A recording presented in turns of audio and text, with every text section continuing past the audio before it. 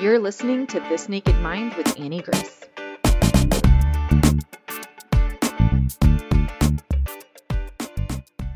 Hi, this is Annie Grace, and welcome to This Naked Mind podcast. And I'm here with Linda. Welcome, Linda. How are you? Oh, I am awesome. I'm so happy to be here talking with you today, Annie. Oh, I'm so glad too. This is great. So why don't you sort of take us back to the beginning in your journey with alcohol? Where did it all start?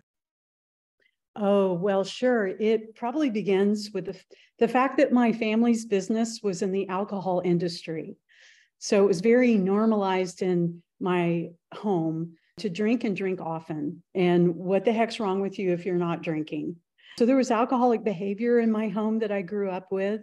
It was also that I'm an adoptee, and my brother was an adopted person from a different family. So there was always that whole identity crisis going on of being sort of a square peg in a round hole. And then you pour alcohol on top of a volatile situation. It just created it was a tumultuous childhood, let me say.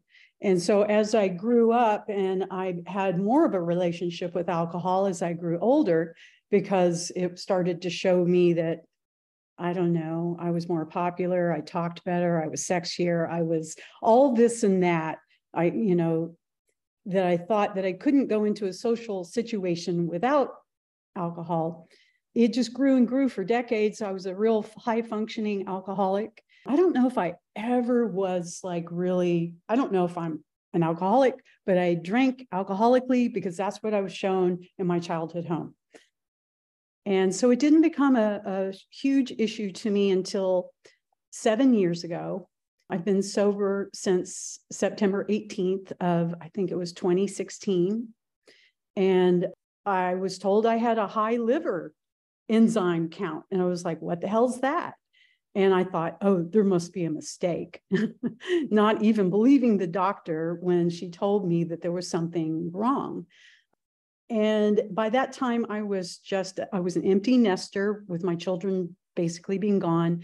And all of my trouble that I'd never dealt with all my life of adoption angst and growing up in a dysfunctional home had all come to a huge head. And I was drinking almost day and night. And so it became like a do or die situation. And I landed in a rehab center where I had to detox because I was going through some severe withdrawal. Found myself just a month and a half later, again, in the same rehab situation. I hadn't changed anything. In fact, I had gotten a lot worse with my drinking. But the second go around was when things started to change for me. And I was given a book called This Naked Mind. And it was from a good friend of mine. Her name's Michelle, and another one named Nicole. And they showed me a different way in looking at my relationship with alcohol and how it wasn't my best friend and it wasn't my lover and it was lying to me all these years. So I started deconstructing everything I knew about myself, about life, about my identity, about my adoption, about who I thought the Holy Mystery is to me. And it just changed everything. And through your book, I had a spiritual awakening. And I really attribute a lot of it to reading that book forwards and backwards. And I think you even had it on Audible too. Pretty sure I read it listened to it and read it, underlined. Oh my gosh, it was just, I recommend it to everyone. Wow, that's amazing. That's so great. So let's talk more about kind of your backstory. And I know you're an advocate and you talk so much about adoption and how that can be so troubling for people. And it's something that I have not had a guest speak really openly about. And there's so many sources for the pain that cause us to ultimately find an escape mechanism. And because alcohol is literally the most common one on the planet, we're united in the alcohol story, but we have all of these different journeys of how we get there. So I'd love to hear kind of more about that. Of course. And it is the easiest thing to numb your pain. It's so readily available. And especially in my childhood home, it was encouraged. So from a very early age, I was taught that talking about being adopted, wanting to know my beginnings or my adoption story was very taboo. And because it highlighted to my adoptive parents that they truly were not biologically connected to me. And so it was kind of blasphemy if I ever even spoke the words. And so that's a lot of denial of self and a lot of identity pushed down. And I moved more into my adaptable false self to accomplish life versus trying to find who I truly was, because that wasn't encouraged in my home. And let me back up just a little bit, because adoptees, most of us were relinquished at birth. So that means you were cooked in juices in utero of a birth mom, pretty much knowing she wasn't going to keep you. And that is not great for a baby to be living in utero. And then when you're born, you're severed from the only thing you've ever known, which is your birth mother. Most of us never saw the mother again. So there was that lack of that oxytocin hormone that's so important for bonding and attunement and attachment. We didn't get any of that. And for me, my adoptive mom had no nurturing capabilities. It just wasn't in her makeup to know how to attach. She expected her children to attach to her. So there was a lot of emotional neglect, and all of that just percolated and got worse as my brother and I got older, and we kept showing how we weren't of their biological makeup because we were just so different. We all looked different. It was just a mismatch. And so, like I said, the easiest thing to reach for that was readily available in my home was to mask the pain with alcohol. And it worked until it did not work at all. One of the things that I've been thinking about so much, and I know you talk a lot about with like the story of like, almost, well, can you talk a little bit about how in your journey, you even wrote under a pseudonym and you came with this almost separation of self? Because I want to go into another thing I've been thinking about a lot, but if you start there and give us that background, that would be really great. Sure. And it is kind of curious to me because my birth mother used a fictitious name on my birth certificate. And I had to go through an enormous amount of finding needles in haystacks to actually find her, which I did. But she actually put my birth father's real name on the birth certificate, which was funny that she gave him up, but she went under a fictitious name. So anyway, fast forward to when it's time for me, I felt so compelled to tell my own story and wrote 2 books. I chose to use a pseudonym, and I did so to protect my family, my adoptive family, mainly my mom and dad, because they would never accept my truth. And that would be the severing of the relationship with them if they should ever find out that I wrote those 2 books. And I wrote under not only a pseudonym, but I changed everyone else's names in my books too, just for extra layer of protection. And I finally, once my father passed, and now I have no childhood family left, I lost all of them within 3 years.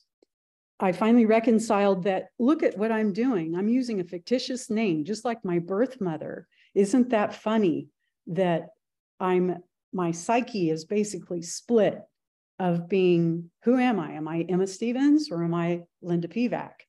And so I went through a very big integration that needed to happen. And I was well on my way with my whole 7-year sobriety walk. It just felt like the right next thing to do. And so I can't say enough about how I'm happy now. Emma is still my brand name. I will write another book, but I've let everyone know that my real name is Linda. I feel congruent with myself now, it's just, it was no cognitive dissonance left anymore. Oh, that's okay. So that's the perfect tee up for this, because I want to talk about this idea of cognitive dissonance and the overlap here, because one of the things that is so, I think, unique about This Naked Mind is that I say that actually the behavior is less of the problem than the internal fighting of the 2 or 3 or more voices or parts of yourself that you have that are all vying for supremacy in this hierarchy of, are you going to drink or are you not going to drink? So it centers around this behavior, this massive argument that you're having internally. But that pain of internal fighting, of cognitive dissonance, of the internal strife is often what drives us to drink more. And in most people's stories, Where drinking really goes off the rails is once we've decided with part of ourselves to do something about it. Mm-hmm. It's because that all of a sudden, yes, you might be over drinking. Yes, there's problems, but then you introduce this like, okay, we're going to do something about it. You brought in another character into the arena. I like to call it in the arena. And one of the things that I think is so important to heal, what you're talking about in your journey through adoption and then writing these books under, a different name, is we have to bring into sort of our mental arena all of these voices and give them all grace and give them all compassion, right? So like there's the voice that you wake up the next morning after having too much to drink and you can hear that voice. And for most people, that voice is punishing, that voice is angry, that voice thinks you're worthless, it's disgusted, it's so intense. And we want to hate that voice. But also that voice is the one that, it's out there to protect us. It's, if you were to ask that voice, like, why are you so mean to me? It would be like, look, we're about to ruin our lives. Like we're about to lose health. We're about to lose our marriages. We're about to lose our kids. Like this is real. We have to get this serious. Right. And then if you're going to go to the voice of right before you had the drink the night before, that voice is generally really sweet. And it's really like, hey, you've had a hard day. We can try again tomorrow. It's no big deal. I know you'll fix this eventually. You're stronger than this. You're not broken. Just have one. And again, what does that voice want? Well, that voice wants you to feel better. It's loving. I would say sometimes that drinking is an act of self-love. Like it's loving you. It's just using the wrong tool, which is alcohol, because alcohol is never going to be the loving answer or solution. So the voice in the morning is loving you from a protection point, using the wrong tool, which is shame and blame and anger. The voice in the evening is loving you from a place, but using the wrong tool, which is alcohol. And so it's seeing all of that clearly. And then just like you say in your story, which I love the synergies of these things, it's the ability to ultimately integrate those and be like, okay, I get you're protecting me, the wrong tool, no more shame and blame. I get you're loving on me, wrong tool, alcohol's not it. And then you kind of find this place of peace. Oh, I love every bit of that. And like you said, all of our parts are welcome. And I'm very careful of how I speak to myself now. I wrote a lot about like IFS, which is the internal family system.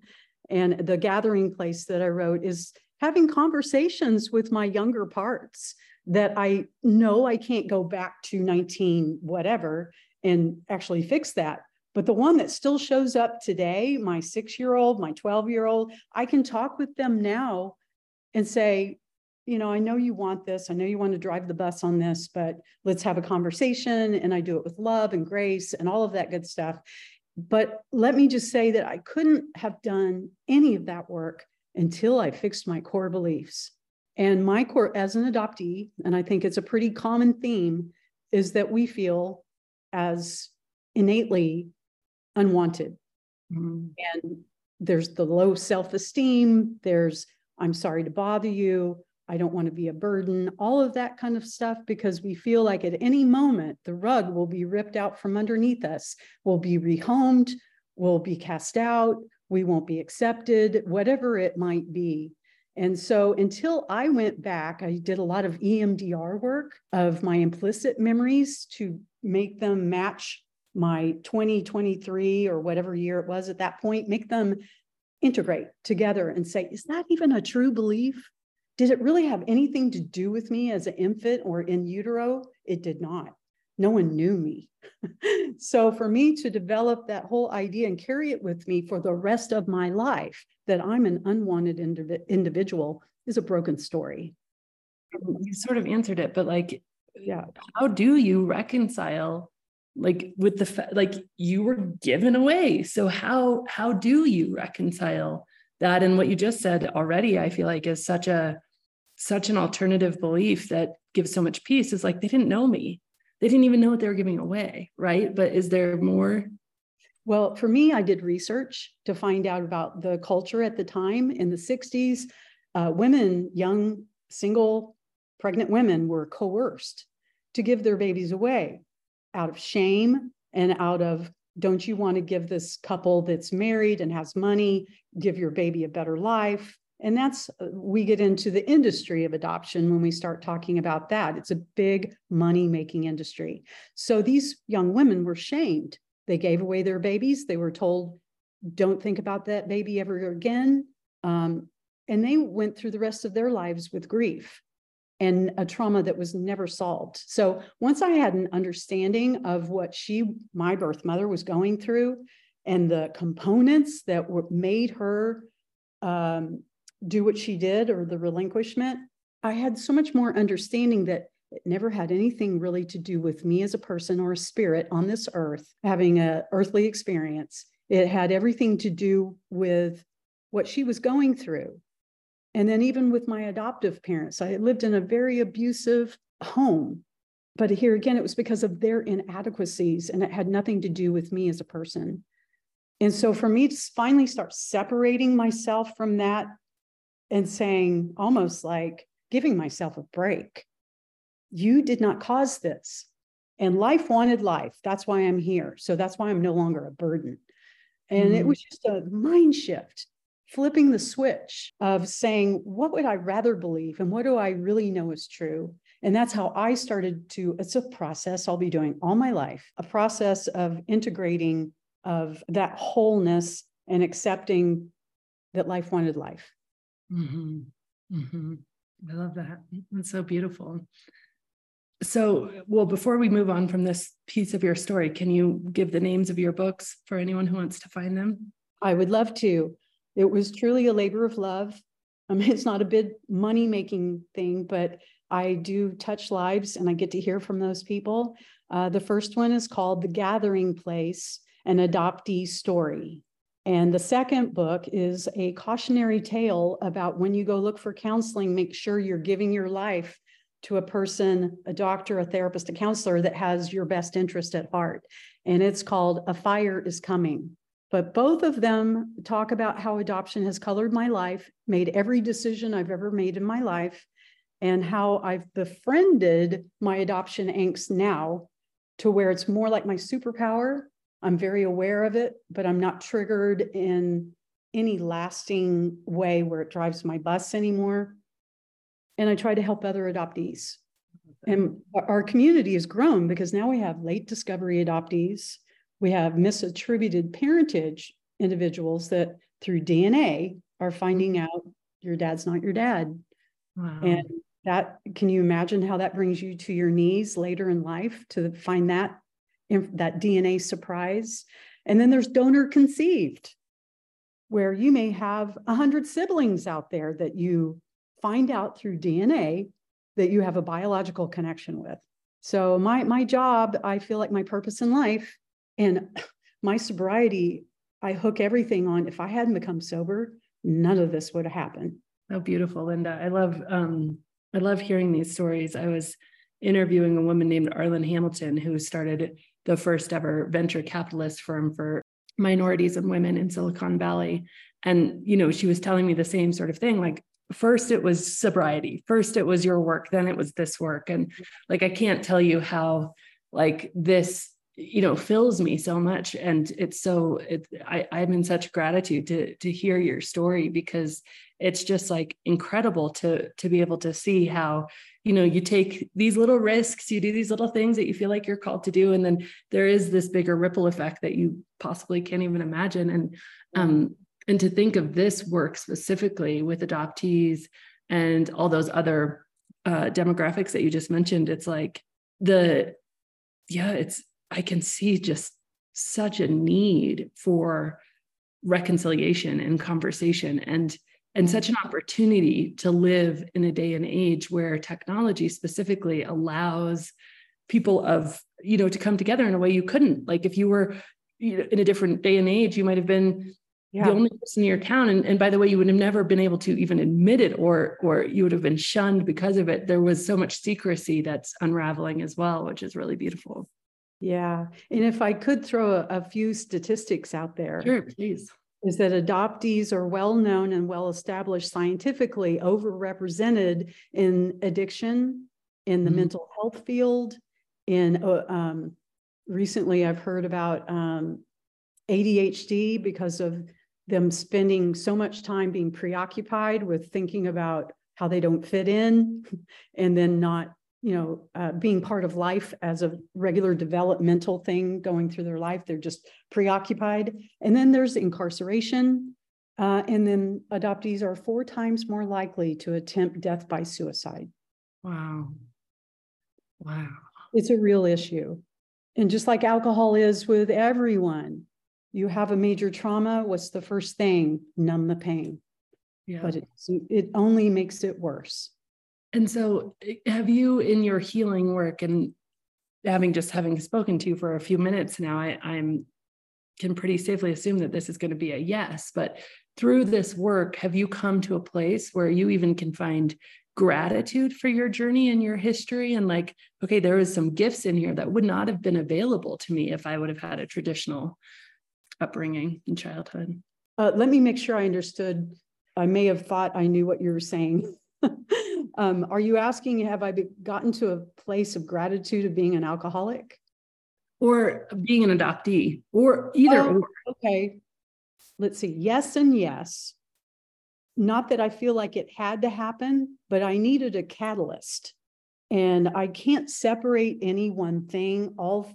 If you do a timeline of your life, you'll just see how everything, even though you thought it was a tangent at the time, or you went rogue at this spot, no, it's all connected. One thing led to the other. And if I hadn't had a huge catalyst of being brought to my knees about that I was killing myself with alcohol, I was really at a do and die situation of I'm either going to live or I'm going to die. And luckily, I found my way out of that deep, dark hole.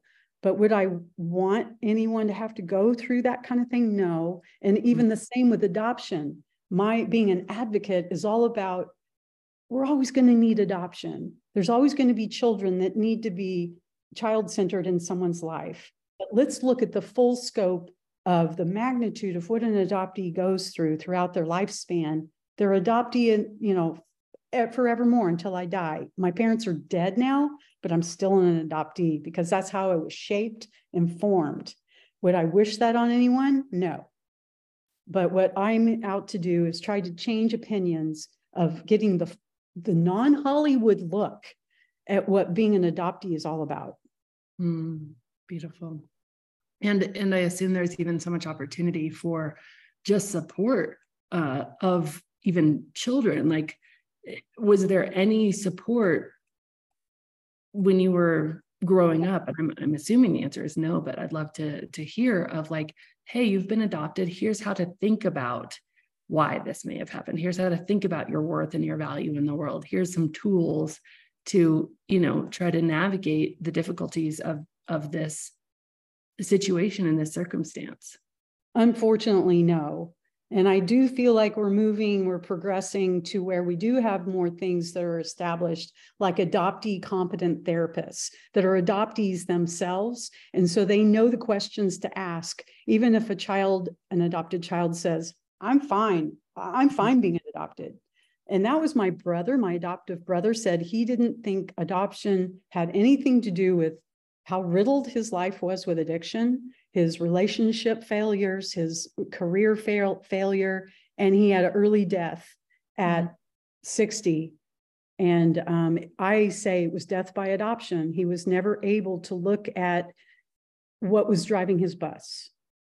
So in my day, there was not a lot of help, but present day, that's what we're all moving towards in my community, is trying to create more awareness. That's the key. Beautiful. It's really incredible. So thank you so much for really doing a deep dive there. I really appreciate it. And I know that so many people do, especially people who are, in the same circumstance. So back to specifically with alcohol, I want to ask a little bit more about your journey there and, really specifically like with your social life and with, not drinking anymore, navigating relationships. How was that for you? I find that my behavior and my moods are so more even keeled these days. I didn't ever realize how triggered up and down I was with maybe blood sugar levels or just, having too much drinking the night before. And so now I'm very comfortable walking into a social situation. I think I have the adequate amount of social anxiety now versus what it used to be of I'd have to walk in basically drunk to go into a social situation or even a dating situation. And now I've been able to practice it enough to see that life in sobriety is so much better all the way around, that I don't have that need anymore to have that crutch. It was such a big anchor on my soul that is not there anymore. And I never want to forget that, I never want to forget how possessed I was, because that'll always keep me thankful and grateful for where I've been and where I'm headed. I love that. It's beautiful. Has anything else significant in your life that you'd like to sort of discuss or bring to the table as a result of this massive shift and change for you? Sure. I think that I'd have to say I worked the 12 steps, and I had the pushback from some people in my program, specifically adult children of alcoholics and dysfunctional families, is where I found I was really fed with the principles of the 12 steps. And I was met with, oh, you sound too optimistic. You sound kind of Pollyanna-ish or toxic positivity, because I truly feel like I got to step 12 of I'm giving back now. I'm in a meditative state of spiritual awakening. And I have been in that for 7 years now. September 18th, I will have been 7 years. I don't think it's going away. I think it's me. I think it's always been me, but it was masked and muddied by all the gunk that I allowed cover me up. So I don't think there's any going back. I love that. That's amazing. And yeah, that the life of, real, just bringing so much consciousness to every moment and every day, it's such a journey to get there. It's such a journey. You said at the beginning of the podcast about how much you listen to the voices in your head, how you're so cognizant of them, how you've spent so much time in dialogue with them and integrating them and all of that work. And, on the other side of that is just this experience of real consciousness. And I always, I have this saying that I believe is true. And it's that, conscious humans create change. Like once you become truly aware, but not aware in a way that you have an agenda or that you have, some almost, need to fix the external world so that you feel okay inside, but just this real consciousness, like you're in such a place to create so much change. I believe that to be true. It's amazing. So Linda, why don't I ask you the question I kind of finish these up with, which is if you were going to go back in time to Linda, who was really stuck and drinking and feeling, broken, and you were going to tell her about what life is like now, what would you say? Oh, I wish I had been prepped on that one. I would just have to say that with gentle kindness, I would try to paint a picture to show that you will get out of this. And it's going to take some hard work, a lot of hard work and consistent hard work. But if you remain willing to stay willing to, find a better outcome, it's so worth it. Absolutely worth it. Beautiful. And I love that because it just doesn't mince that, this can be really hard work, and it's not linear work. It's not straight up and to the left. It can loop and twist and turn. Oh, definitely. And I asked for a lot of help too, of going to people that I really trusted. Trust was a huge thing. I had to find those people that were truly trustworthy and not just giving me lip service. And so once I started to trust myself and then trust other people and not be asked for a needy kind of help, but just, here I am, where do I go from here? How can I take that next step? And my eyes and ears were open and my heart was open. And I hope I always remain that way. Beautiful. That's amazing. Well, thank you so much, Linda, for coming on and sharing your story. It's just been such a joy. Well, for me too. I can't tell you. It's on my bucket list. So thank you.